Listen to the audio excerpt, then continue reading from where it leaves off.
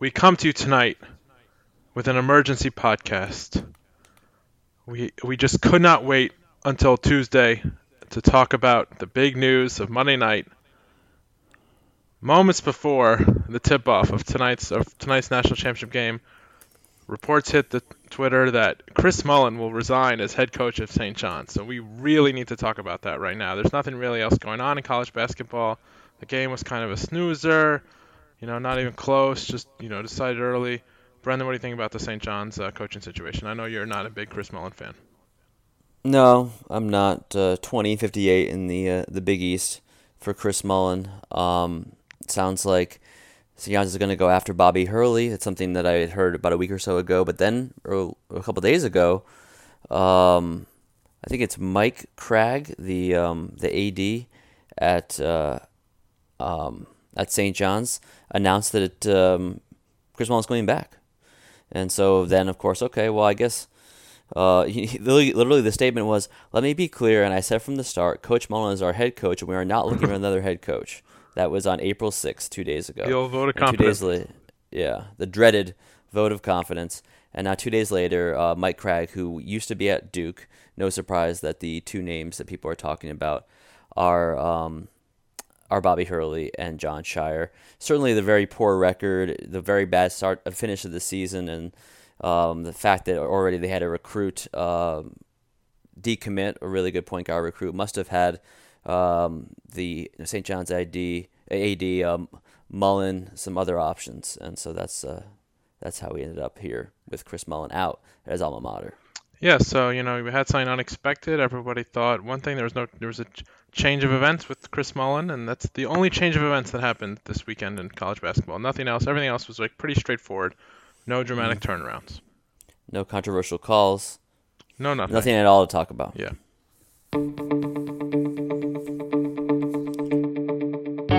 Double bonus the rest of the way. Double bonus as That's well. right, 2 free throws. Both teams will be on the double bonus, so we'll have 2 the rest of the way.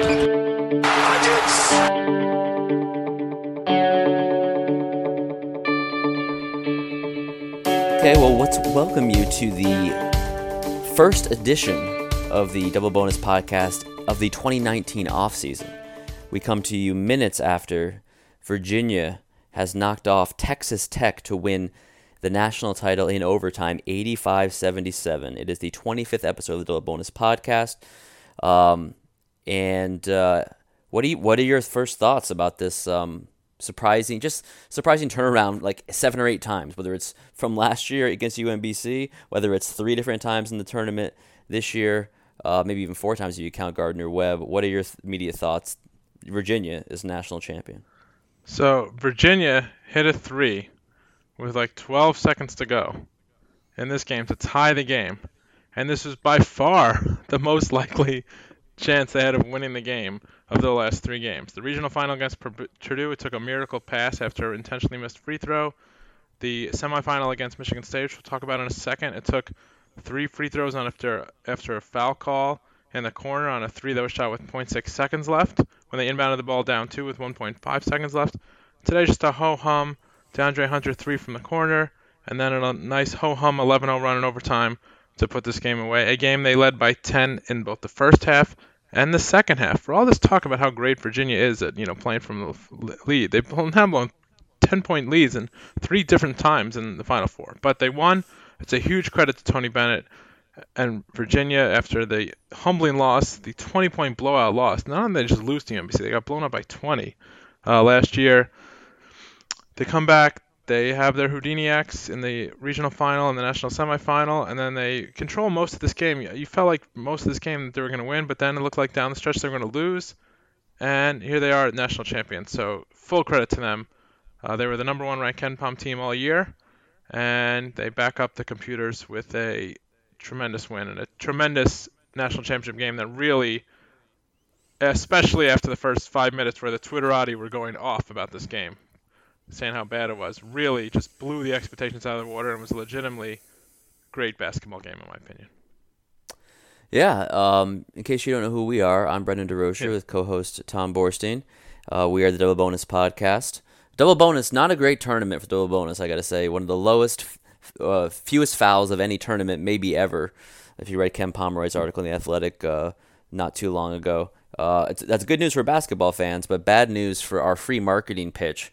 We didn't want to spend money to advertise, very expensive to advertise on TNT. Even True TV is way out of our marketing budget, but we figured we get a lot of free publicity with all the double bonuses that we get called out. But luckily, by overtime, we did have double bonus. I think both teams ended up there. Certainly Virginia did. Just Virginia? Yeah, I don't think Texas Tech ended up in the double bonus, actually. Yeah.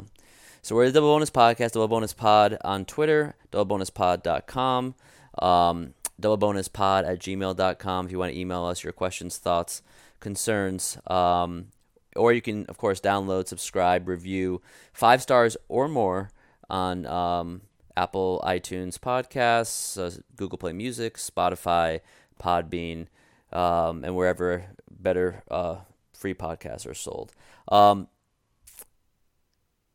I gotta say, it's interesting. We've had you look at the last 4 or 5 years, maybe even longer, of college basketball, and there's been, I could say, 2 or 3 teams that have been consistently the best teams in college basketball, and it's been Villanova, Virginia, and you could say North Carolina. They obviously maybe not quite as consistently good, but they made a championship game and lost on the last second shot and then won the next year. But with the last 2 years, you can argue you've had the 2 best programs of the last 5 or so years win national titles and do it in entirely different ways.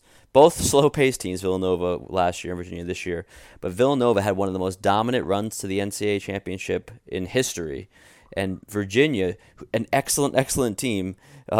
Their adjusted efficiency margin, I think, is going to be better than Villanova's was last year, but yet their NCAA tournament run could not have been more unlikely based on what Tom said. We had Gardner-Webb down by 14 as a 1 seed in the first round. Even Oregon, the game was very close late. And then the Purdue and Auburn miracles, really. And then this was not quite a miracle, but, this is one theme that I noticed in this game is throughout this season, Texas Tech would force teams into situations where they had to make quick, difficult decisions, make the difficult pass after being forced baseline, forced away from the middle of the floor.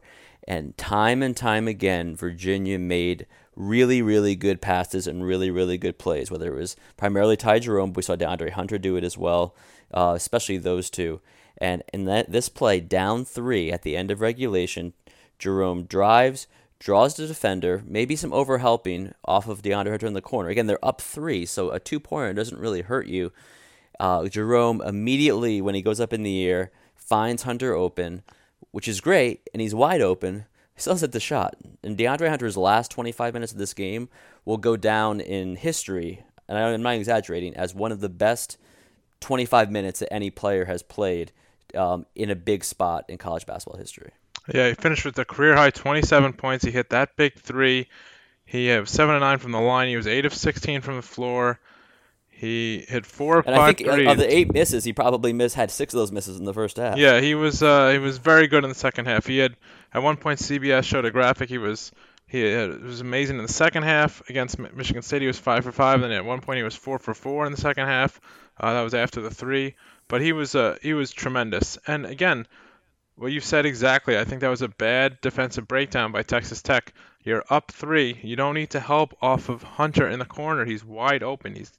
It's not like a shot you feel super confident he's going to make, but it's one you don't want him taking wide open. And he did, and he made it. And I think Texas Tech's defense, which really, this is probably a bit of their falling victim to the expectations they created for themselves. They were so good this tournament, just shutting teams down, just holding them way below their averages, just like making them look lost, adjusting after halftime, the first 10 minutes of the second half, just blowing teams out of the water. And they played a poor game, I think, and that was just one example of it. That 3 in the corner that Hunter made. Time and time again, when Texas Tech was trying to get back in this game in the middle part of the second half, they couldn't get a stop when they needed it. Virginia really torpedoed some would-be Texas runs with some excellent plays. They got a lot of open looks from 3. They hit 11 of their 24 threes. Their free throw shooting, obviously, Texas Tech can't do anything about, but they were 20 of 23. I just feel like their defense, which was so good, so good through the first part of this tournament, the first 5 games, just had a, okay to poor night, not a terrible night, but a okay to poor night, and that just was a killer for this team against Virginia, who obviously is one of the best offensive teams in the country. Yeah, I think that's one thing that's because they play so slow with their pace. Virginia's offense is perennially underrated. They entered this game, I believe, second I think it was third in adjusted offense in the country, which is actually better than what their defense is.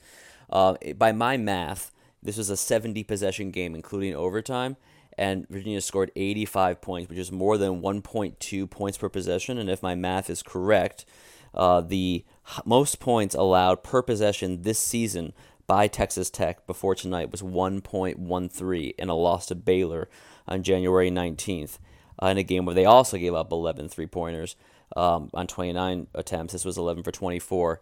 So when you think about it, people probably won't remember it this way, but this is one of the great all-time offensive performances in national championship final history for a team to score more than 1.2 points per possession against a Texas Tech defense that basically just stifled everyone all season long, and especially in the NCAA tournament, they had allowed their most points per possession they allowed was .97 against Gonzaga in the Elite Eight. Gonzaga also the best offense in the country actually this year. Other than that, it was .81 to Northern Kentucky, .88 to Buffalo, .71 to Michigan, .85 to Michigan State, and for Virginia to score 1.2 plus, is, I'm estimating, but based on 85 points, 70 possessions, 1.21 is really phenomenal. And one thing that I noticed in this game that they were doing that you haven't seen other teams do is pump fake. It sounds so simple, but Texas Tech is so aggressive. Virginia was pump faking, and turning those pump fakes into either open looks. I remember there was one time when Ty Jerome pump faked and stepped back and hit a three, and then other times pump faking and turning that into drives for open shots. And time and time again, especially Ty Jerome with his 9 assists, Kihei Clark with 4 assists, 15 assists on 27 made baskets. But Ty Jerome especially, he's not going to get as much credit because he only had 16 points, whereas Hunter had 27, and Guy had 24, and Jerome was only 6 for 16 from the field.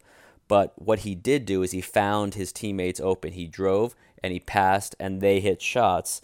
That's something no team had done against Texas Tech, really not much all season, and certainly not in this NCAA tournament. No, I think that's a great point. The pump fakes, Texas Tech just couldn't shut them down completely, and Virginia, credit them. I think the biggest part of this game, obviously, and other than the last minute of regulation and the overtime, was at the start of the second half when Virginia opened up a lead. That is a time of the game throughout the all tournament where Texas Tech has just controlled the game and just really shut down the opponents. They did it against Buffalo. They did it against Michigan State in the national semifinal. They did it against Gonzaga. They took control of that game. They were like, basically the first 10 minutes of the game, they were averaging like a +8, +9 scoring margin. In this game, they fell behind again by 10. And then credit Texas Tech for battling back. They were down 10 early in the first half. They were down 10 early in the second half.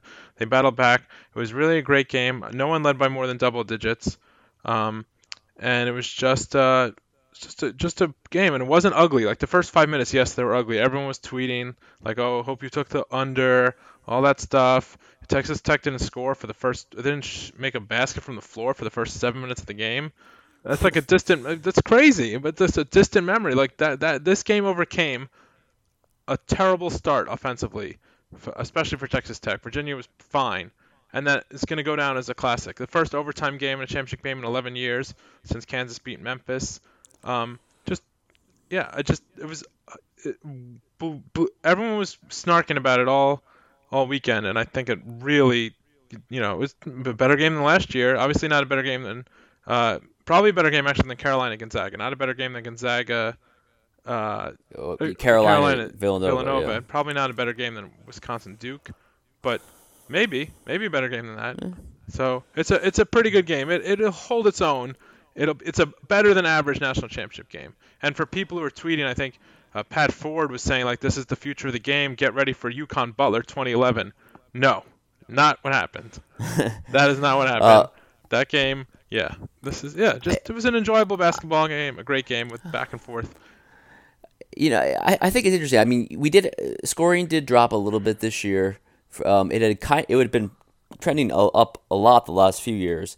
But we saw fouls were really low this season, and also in the NCAA tournament, especially low. And Virginia and Texas Tech are two teams that don't foul a lot, especially Virginia. But they're not really part of the greater trend, which is for a little bit more pace and especially more efficiency and more three-pointers. We did see 24 three-point attempts from Virginia, but like the future of the game is such a weird thing to say. Like you could imagine that after I don't know. I don't even know when. Like the game was much more slow-paced 10 years ago, 8 years ago, 6 years ago than it is now, and to sort of say like these two teams are emblematic. I mean, you can understand, I guess, they did so well. They made the finals. These aren't two teams that have like loads of talent relative to North Carolina, Kentucky, Kansas, Duke, etc. So you could see like this being a model for other teams. Whereas the model, when you see Villanova, a team that ended up having a lot of talent, they had 3 first-round picks plus Jalen Brunson, who's having a terrific year, but still not a blue blood kind of top 5 recruiting class type team. Their model, and this is the funny thing about it, it's like 1 year ago, we saw Villanova play beautiful, inspiring offense, knock down threes, pace, not so much pace, but space, and just really unguardable offense. And then a year later, people just assume that like, oh, well, Virginia's plays slow, Texas Tech is really like stifling defense. This is where the game's going, even though the previous 3 years we had Villanova win twice and North Carolina, which is known both for its pace and for its fast break, win the national title. It's just bad punditry, I guess you would say. And I'm glad that it turned out that the game more than lived up to. There wasn't even much hype. People just were kind of killing the game before it even started in the first 5 minutes, of course. And then it turned into a really good game. Most of the game, as you said, Virginia seemed like they were in control, but we saw some comebacks late. The second half, there were a lot of great shots made. Matt Mooney started making shots. Culver started making shots. I do want to talk about a couple plays in this game that might end up being overlooked. So one is right at the end of regulation. Jarrett Culver misses a 3, and the rebound comes down to DeAndre Hunter, who's a little bit off balance. So Hunter has to pass it to Kyle Guy next to him, but Kyle Guy was going towards the official to call timeout, and instead the ball bounced out of bounds. It would have been probably about 4 seconds left from UVA ball with the timeout, out of the timeout. Instead, it was plenty of time for them, ball by with the a way. second left. Yeah. Obviously, Texas Tech didn't win. They didn't score on that shot. Braxton Key also very big on the glass today. Played a great game. He played I think maybe more than Giacchite, or about the same as Giacchite. But he ended up blocking the shot that Jared Culver took out of that. Like I think there were 3 straight timeouts. But that's one play that I think won't be remembered because Virginia won. But it could have been a major, I wouldn't say gaffe, but just like weird play that could have helped decide national title. And then a play that is a little bit more nuanced and controversial is when Davide Moretti got a steal late in the game and DeAndre Hunter stripped him out of bounds. It looked pretty clear, both at first glance and at second and maybe third glance. It wasn't until maybe the 5th or 6th glance that the ball might have been touched by Moretti's pinky after DeAndre Hunter stripped it, and the replay was slowed down and watched for about 5 or 10 minutes. It seemed like probably about more like 5 minutes, yeah. And they eventually overturned the call and gave it back to Virginia. And what was, it didn't have to decide the game, but it ended up being fairly decisive, especially because Matt Mooney's defense on the next possession, maybe it wasn't all his fault, maybe expecting a switch or something like that, but Ty Jerome just owned him and got into the lane and got 2 foul shots. And after that, I don't think Texas Tech ever had a shot to tie the game. But those 2 plays, I want to know what you thought when you saw those plays. Well, first of all, Culver should not have shot that 3 with 3.5 seconds left. They got the ball with whatever is 12 seconds left after the Hunter 3. Just take the last shot. Like, I don't understand. Why would you shoot that ball early? It wasn't a particularly good look. It wasn't like it was wide open. He had to shoot it. It was a fine look, but just don't shoot it and give him a chance to rebound the ball. So he shot it with like 5 seconds left. Then Virginia gets the ball. If they'd called the timeout properly, Tony Bennett probably has a play where they can inbound and run and get a decent look to win the game in regulation. Of course. And they had another timeout, too. Yeah. They could have gotten the ball up for court and then called another timeout Yeah, if they so wanted to. it was really sloppy by Texas Tech to shoot the ball then. And then, of course, Virginia, that's just a freak play. Who got the rebound? Hunter got the rebound, and then he was stumbling over and tried to get rid of the ball to avoid traveling, and then yeah, just trying to call a timeout. That was a fluke play. That would have been an unbelievably bad way to lose a national championship. Throw the ball out of bounds after you play defense on a last shot attempt. Almost as bad as the other team not getting called for double dribble and then Oh yeah. then losing on a foul and a 3-pointer. Yeah. We can get to that We'll get in to a minute. Yeah, we're working backwards here, but no, I think that was fine. Then what was the other? Oh, the replay review. There was another replay review in regulation where they called it. Odiasi, right? Yeah, they called it out of bounds off Virginia, and then the replay basically like 80% suggested that it was Virginia ball, but they couldn't reverse it because they called it on the court to be Texas Tech ball, and so that just bothers me because how is that look? How is that fair? I don't understand that. But Gene Sarator does make a good point on CBS. He said sometimes when you slow these things down so much, it kind of distorts things a little bit. And sometimes it helps, and sometimes it distorts things. And so, Tom and Gene are on a first name basis, just to be yeah, maybe even Thomas and Gene. Who knows? no, but yeah. Anyway, luckily the replays didn't decide everything. That was a huge play in the game, though. The replay review that gave Virginia the ball back. So, but yes, honestly, that was a very crazy sequence in regulation, also. Yeah, I think the Moretti play is, I think, more interesting to me just because, well, it reminds me of baseball replays where you can slow it down, and now these guys are sliding hard into bases, and then they're used to kind of sliding hard, and then kind of have their body kind of hovers over the bases. They slide through it on a double or a steal. You keep the tag on, and then guys get called out. Like, I feel like that sort of replay is really against the spirit of the replay. Now, technically, sure, yes. Did Moretti touch the ball with his pinky after it was stripped by Hunter? I think probably yes. Did random player slide through second base, and as he was kind of coming up, his chest came off the bag a half a beat before his hand went back on it, and there was a tag on him?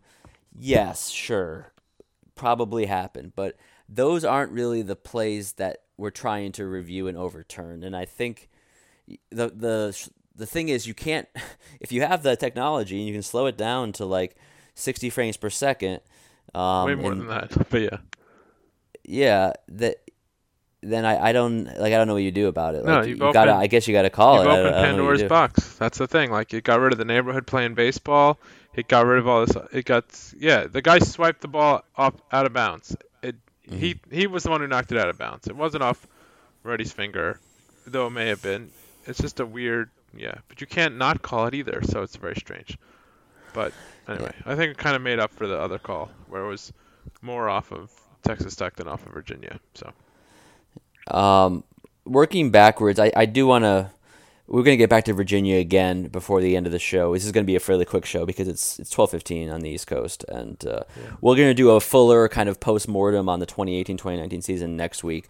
But we did want to give it to you soon after the game because I know everyone was waiting for it, and I assume that you've been probably hitting that refresh button on your iTunes for the last several hours. So, now it's here in your earbuds, as they say. Yeah. But let's move backwards to the second game on Saturday night, and mainly because I want to emphasize Texas Tech was one missed DeAndre Hunter three-pointer from winning the national title, basically.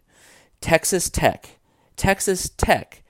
was one missed three-pointer from being national champion, and they got there by basically dominating the entire tournament and embarrassing good offensive teams and good offensive coaches. I wouldn't say they quite embarrassed Gonzaga, but they held them to a point per possession. They completely embarrassed Michigan. Yeah. They pretty much completely embarrassed Michigan State. And Michigan State was at their lowest field goal percentage of the year. It was their lowest. They had 15 made field goals the whole game. And after those games on Saturday, you can understand people are like, "Oh man, this is the future." Everyone's going to try to copy Chris Beard's defense, and then we're going to see all kinds of games played in the 50s moving forward. And I think we saw that's probably not going to happen based on tonight. What teams are still going to try, but ultimately, Chris Beard did an amazing job with the Texas Tech team, and again was one missed three-pointer from winning the national title after dominating Tom Izzo on another Saturday night in the first Saturday night in April. It's also worth pointing out that Texas Tech was predicted to go finished 7th in the Big 12. They lost a lot of their scorers from last season. I think Jared Culver is only one of the only guy in the top 5 of scoring who came back. And they dominated a pretty strong Big 12, and then dominated the NCAA tournament until it came to Virginia. By the way, KenPom.com has updated. It's 1.21 points per possession in the box score. Boom. I believe I updated this for you before KenPom, although really just you, Tom, because no one else is going to listen to this, but obviously, so before we're still then, recording. Yeah. And 1.10 points per possession for Texas Tech. So much for this ugly game. Let's see what last year's points per possession were. Obviously, Virginia ended up number 2 in adjusted offense in the country. They went up for number 3 big moment after this game. Yeah. And Texas Tech finished number 1, but they dropped like almost a full point of adjusted points per possession from this game. Yeah, I'm just seeing what did Michigan get last year? And they log it into KenPom. Something's never changed. Virginia, by the way, more points per possession in this year's national title game than Villanova last year. Villanova 1.18 and Michigan 0.93 last year. Nice. Yeah, so eat your heart out, Twitterati. Anyway, but no, Texas Tech, truly great season for them. Obviously, Chris Beard is amazing. He did an amazing job. Tony Bennett, just to his credit, also probably outcoached him on Monday night, and that's quite an accomplishment. But Chris Beard, an amazing job taking this team all the way to the national championship game. And if DeAndre Hunter misses that 3, they're the national champions. That is insane.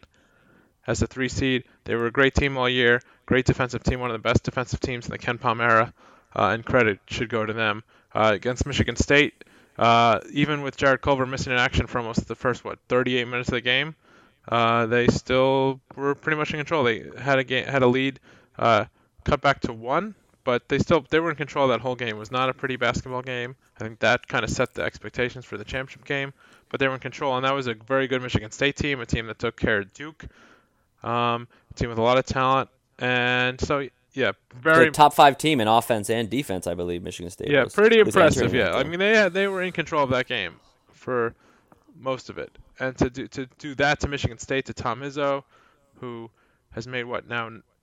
How many Final Fours? 8. He made 8 Final Fours. Yeah, and he's won 1 national title, and so that's apparently a thing. But I think making 8 national Final Fours is a pretty good thing to do. So that was really impressive. So credit to Texas Tech. And yeah, I just think that Chris Beard can do whatever he wants, and will probably get a better job at some point. Yeah, well, UCLA has swung and missed now on their 6th coaching candidate. Rick Barnes just since the last played time him we like spoke, a fiddle. they lost Jamie Dixon back to TCU. They lost Rick Barnes back to Tennessee. But Chris Beard, they could salvage this whole thing if they throw. I don't know. They apparently were offering $5 million to Rick Barnes. If they offered $6 million a year to Chris Beard, would he turn it down? That's a discussion for probably next week. But I do want to point out that Virginia, 15.8% of their possessions were turnovers, which is a very low number against Texas Tech. 1, 2, 3 teams the entire season had 4 teams. So only 4 teams had fewer turnovers percentage-wise against Texas Tech the entire season, and Virginia's 55.1 field goal percentage, effective field goal percentage. Only, let's see, just 2 teams had better shooting nights against Texas Tech. So, I would say an all-time performance from Virginia's offense, considering Texas Tech defense entering last night had the best adjusted defensive efficiency in the KenPom era, and that's since 2001, 2002. Let's bounce back to the first game, which was also an interesting game on Saturday night. Auburn against Virginia. This one was a weird one because the first half, you and I were watching this together. Auburn did not shoot well from 3. The game was played at Virginia's pace. Of course, Virginia's going to play at their pace. Yeah. I think that's one kind of misnomer. It's like, well, it's going to be played at so-and-so's pace. It's like, no, Virginia's always going to play slow on offense. There's nothing you can do to force them to play fast. Now, maybe you can play fast on offense against Virginia if you want, but like Virginia's going to try to slow you down there because of the style of play. Anyway, so Virginia played Auburn. Auburn didn't make shots in the first half, but they were up at halftime. And you thought, well, they're in a pretty good spot here. Maybe, Virginia is in trouble. And then DeAndre Hunter came out and played great second half of that game. Ty Jerome was great throughout the game. It's a 10-point game. Virginia's leading. 5 minutes to play. Ty Jerome picks up his fourth foul, hits the bench, and Auburn goes on a 14-0 run, which included, I think, 3 3-pointers by Bryce Brown. And ultimately, basically had the game up 4 with less than 10 seconds left, and then they didn't win. What happened? Well, it was the big three. I forget who hit it, but there was a big. Kyle Guy hit the Kyle first Guy one. hit the big three to cut it to 1. And then, basically, there was a lot of controversy. Auburn was trying to foul and may have actually fouled. Who was it? Jerome with a double dribble? They may have actually fouled him before he dribbled the ball off his foot. So that was one missed call. Then he dribbled the ball off his foot. Then he grabbed the ball without it being deflected by an opponent. Then he dribbled again. That's a double dribble. That's pretty clear. That's 2 missed calls. And then they didn't call it, and they called a foul. And that was huge because it allowed Virginia, this is when they're down 2, to advance the ball into the front court. They inbound the ball with 1.6, I believe, left on the clock. And then they get a 3 in the corner, and he was fouled. Sorry. Yeah, it was a pretty clear foul. Samir Dowdy had a great game for Auburn, but he did foul him. He was great off the bench, but he took it. He had a really good response in the locker room, whereas some other players in the team, I think Harper and Brown, were kind of very upset about the call. Samir Dowdy was not as upset, probably because he knew he hit him, probably maybe just his personality, a Philly kid who's been through a lot. So there's an interesting article on The Athletic about him today. But it's definitely a foul. In that situation, 82%, it makes you a little better than 50% chance probably to make all 3. And so most people probably thought it was gonna be 2. I guess his expected value was like 2.5 points there for Kyle Guy, but he made all 3, and that's pretty much the game. It's just a weird way for an interesting game to end. I wouldn't call it a great game. It was a strange game. A very fast game. There was no under 4 timeout in the first half. There was very few fouls overall. There were only 24 fouls the whole game, and like 3 of them were by 2 of them were by Virginia intentionally to get Auburn to the line late in the game. Right. 2 were by Auburn intentionally because they had fouls to give in the final possession, and then another one was by Auburn unintentionally to foul Kyle Guy. So 5 of the 24 fouls came in the last 12 or 15 seconds. And the rest of the game, the first 39 minutes of the game, there were only 19 fouls, emblematic of how the tournament was played. But again, it's weird. Auburn, Virginia was so. This is something I'm sure someone will come up with some kind of comparison. Like, you think North Carolina State in '83 seems to be the only team I can think of off the top of my head that was this close to losing so many times. Like, that team played Pepperdine and was down big, and probably should have lost. They played UNLV and they were down, and they could have lost. They were in a really close game with Virginia. Ralph Sampson had a shot at the buzzer to, I think, win it. And then in the national championship game against Houston, obviously the game was very close, and they had the famous putback dunk by Lorenzo Charles. That's like the only team that I can think of off the top of my head that had so many close calls. I know Arizona had a couple of close games in 1997. They went to overtime with Providence and Kentucky in the Elite Eight in the championship game. And they played Kansas in the Sweet 16, a very, very good Kansas team that they beat. It wasn't quite that close, though. But yeah, that's one of the fascinating things, that this is the great DVD that I guess you want. Like, it's the great to be the Villanova of 2018 or North Carolina of 2009, and just or the UNLV of 1990, and just dominate your way to national title, never a doubt. My friend Lucas, our friend Lucas, was sending me. We were talking about how unlikely it was that we'd have a game where the Auburn Virginia game where both teams were less than 4% to win at one point in the game. That's almost never happens. But he said that in Villanova's run last year with 5 minutes left in the game, the percentage chances of Villanova for win each game was 100%, 100%, 95, 90, 99.9, and 99.9. But that's like a kind of a coronation, basically. But this is a really going to be interesting DVD. It's going to start with the UMBC loss last year, and then it's gonna flip to Down 14. Gardner-Webb, Yep. and then and then it'll go to the Sweet 16 where they were iffy against Oregon, and Kihei Clark hit some big shots. The Elite Eight with obviously the tip from Mamadi Jakite, the pass from Kihei Clark, and the make, and then the foul of Kyle Guy after the three-pointer by Kyle Guy, and then tonight we have DeAndre Hunter's three-pointer and then dominating overtime. Someone's going to write the article. It's not going to be me, and someone's going to do the research about the most unlikely national championships, not based on how bad a team was, because obviously the answer to that question is UConn to that 2014, but based on like in-game, like if you had like a championship odds throughout the tournament, no team was below 5% of winning the championship as often as, or even 1% probably, as Virginia was at various times during this run. 98 Kentucky, I believe, had a couple double-digit comebacks en route to the championship. The comeback cats? Yeah, I believe. But Auburn, these are arguably worse. Like, it's easier to win a game when you trail by 10 at some point in the second half than when you're down 4 inside 15 seconds, and when you're down 2 with one free throw coming in with like 3 seconds left in the regional final. And then, when you're down 2 with 3 free throws coming, you're probably, you're about 50% to win the game there. So you're probably better, well over 50% to win the game because you make 2, you go to overtime. But I just want to say that, like, I think that there's a preconceived notion to judge close calls late in games as not fouls, like swallow the whistles, and I think that does a tremendous disservice to the sport.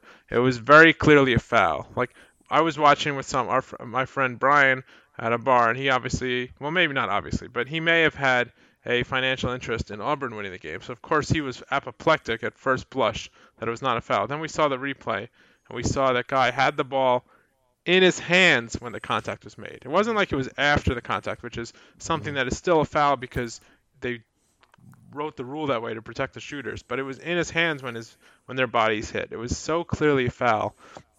And I just don't get the rush to prejudge these things as not fouls. I think the referees did a good job in calling that. They obviously totally botched the double dribble, which is a very strange play, so I can cut them some slack for that, but it's a missed call, and they should be criticized for that. But it was a foul. And Virginia, just all credit to them. Like, I don't know how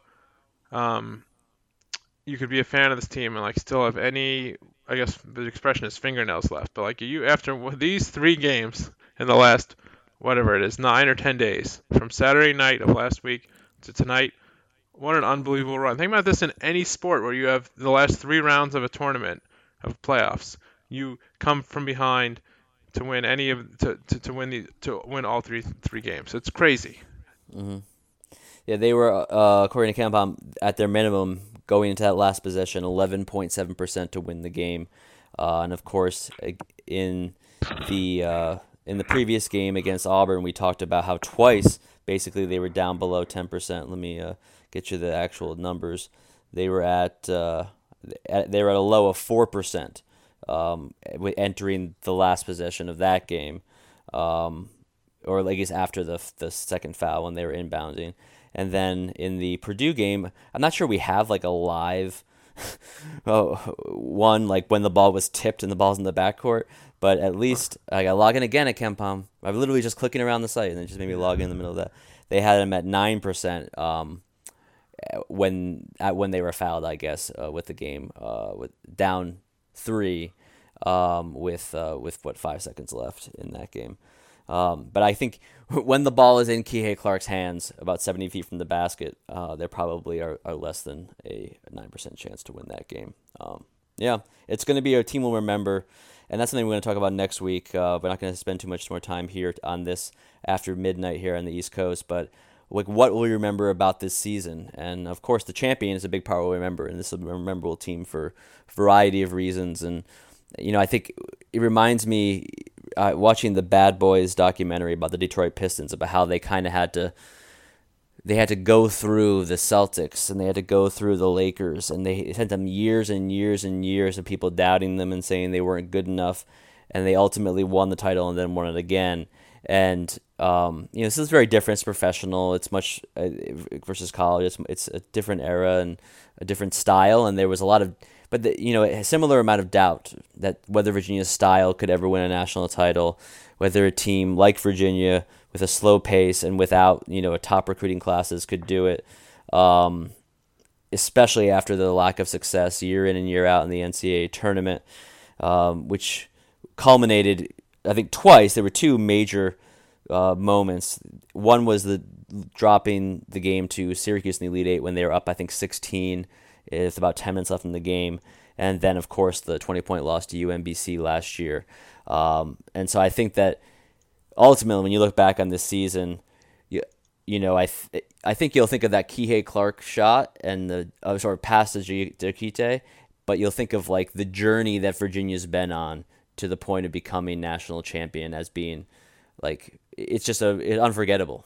Yeah, I will say one thing just to temper it a little bit. They did not beat a 1 seed or a 2 seed, which is very rare for a national champion to make it to the Final Four and win a national championship without beating a 1 seed or a 2 seed. Now, of course, they are a 1 seed, so they can't play a 1 seed before the Final Four, but they had a relatively easy road to a championship. But still, full credit. They didn't play the 4-5 either. They played a 12 right. in Oregon. They played a really good Texas Tech team, and they played a really good Purdue team. Those are the two best teams they played, and they beat them. And Auburn was playing good, and Auburn had knocked off some really talented teams. And you can only play you put in front of them. So, yeah, it would have been interesting to see if Texas Tech could end up winning the game. They would have beaten the number 1, 2, 3, and 6 teams in KenPom on the way to the championship because they beat Gonzaga, who finished second, Michigan State finished third, and Michigan finished sixth. And it would have been interesting to see the last time a team beat 3 of the top 6 KenPom teams on the way to the national title. Villanova beat North Carolina and Kansas, who were 2 and 3 that year in their first title run. But Oklahoma, who they played in the national semifinal, was only 10th, so they didn't pull that off. But that's pretty impressive too, to beat 2 and 3 when year one. Yeah, that would have been interesting, like a kind of memorable gauntlet that Texas Tech ran.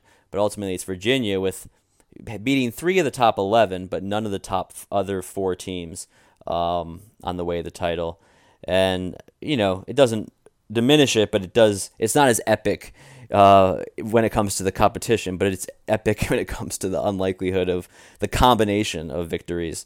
I think Matt Norlander in their podcast on CBS said like 1 in 10,000 chance or something like that. I don't know if it's that low, but it's pretty low, and so it's going to be. It must be sweet for the would-be assassin, our friend, the UVA fan who's out there in Minneapolis. Yeah, and I'm trying to click through to see who the last team to have a better adjusted efficiency margin and win the national title. I think it was it Kansas? In 08? It might be. I think it was Kansas. Let's look at back to down to 09 here. Yep, not Carolina. Yeah, so Kansas was plus 35.21 then. Yeah, the Kansas team was pretty good. Underrated team, number 2 in offense, number 1 in defense. And they beat some good teams on the way to the title. They beat 2 and 3. Yeah. They only lost 3 games the whole year. Yeah. And I think we've talked about this actually in person recently that Kansas team is not considered an all-time great team, mainly because they went to overtime in the national title game, and they also won a close game to Davidson in the Elite Eight. And they weren't as dominant, and I think that the lack of dominance, even though it's a little bit unfair because Memphis was really, really, really good, and North Carolina, a team that they just destroyed in the national semifinal, was also really, really, really good. And they went through a pretty tough Big 12 that year. The Big 12 was ranked second best conference. It was a different era. The number 1 conference that year was the Pac-10. Yeah. When they had that year, they had Kevin Love and James Harden was on Arizona State, and they didn't make the tournament that year. But Stanford had the Lopez twins. They're different. We don't talk about that now, but I'm just saying that Kansas was really good that year. Kansas was really good, and the Pac-10 was really good. And now it's 11 years later, and Kansas is still good, but we don't remember the 08 team maybe as fondly as we should. And this Virginia team actually has the highest adjusted efficiency rating in 11 years. Then, yeah, and to win the title. Obviously, 2015 Kentucky team had a much better efficiency rating, but they did not win the title. So that's true. Yeah, so no, Virginia, full credit to them.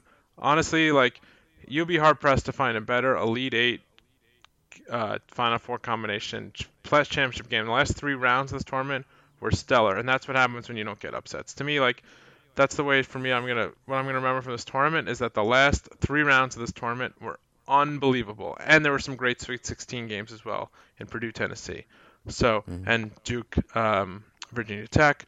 And this tournament really finished strong. We may not have had the name brands at the end of the season, but we had the number 1 KenPom team in the country win the title, and we had unbelievable games basically the last 7 games of the tournament, and that's pretty good. Maybe you want to quibble with the second semifinal, not a great game, fine, but really the last 6 of the last 7 games of the NCAA tournament were top notch, and I think that's a credit to this basketball season. The name brands weren't there. Duke was out. Zion didn't play in the Final Four. Kentucky was out. Carolina was out, but we got really good basketball, and we got a really well-played national championship game, and we got a deserving champion. Well, let's leave it there. We gave you 45 minutes after midnight on a Monday night after one of the first overtime, and maybe it's ironic. Virginia has the best efficiency rating since 2008, which is also the last time of a champion. It's also the last time we had an overtime game, a national championship game. Virginia wins it, and that's it for this episode of the Double Bonus Podcast. DoubleBonusPod@gmail.com, @DoubleBonusPod on Twitter, DoubleBonusPod.com. Rate, review, tell your friends. We'll be back next week with a full post-mortem on the season. We'll hopefully hear at least by email from our would-be assassin about what it's like to root for a national champion, something Tom has experienced, something I have never experienced and probably never will. But I can do it vicariously and with great envy towards my friends. So thanks for joining us, and until that time, Tom, any last thoughts to send us off? I just want to say we both picked Texas Tech to win the game, so we should just own up to that. We had a little tweet today. We should own up that we got the game wrong. I just want to get that on. In fairness, much like the AP poll, sometimes more accurate farther away from the game. Yeah. We both picked Virginia on this podcast last week, and then when it came down to it, the time of game, we both picked you because you just abandoned ship, but me more because I really like Culver's. Yeah, okay. Culver's fast food. Check them out if you're ever in an area where usually Midwest is where there's a lot of Culver's. Probably Minnesota. I had been to Culver's in Minnesota, which is where the Final Four was. Yeah. On that note, we'll check you next time. Thanks, Tom, and I'll see you soon, and we'll hear from you, fans. Well, maybe if you want to write in. If not, that's fine too. Good night. Good night.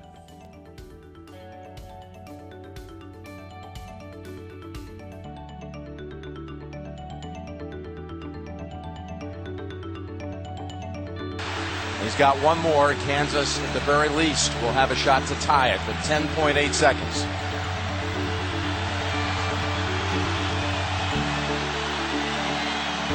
Stayed with that one. Kansas has made only 2 threes on the night. They must make one here to extend the game. Collins driving, almost lost the handle. Chalmers for the tie. Got it in 2 seconds. Unbelievable. Dozier at midcourt for the championship. No, we're going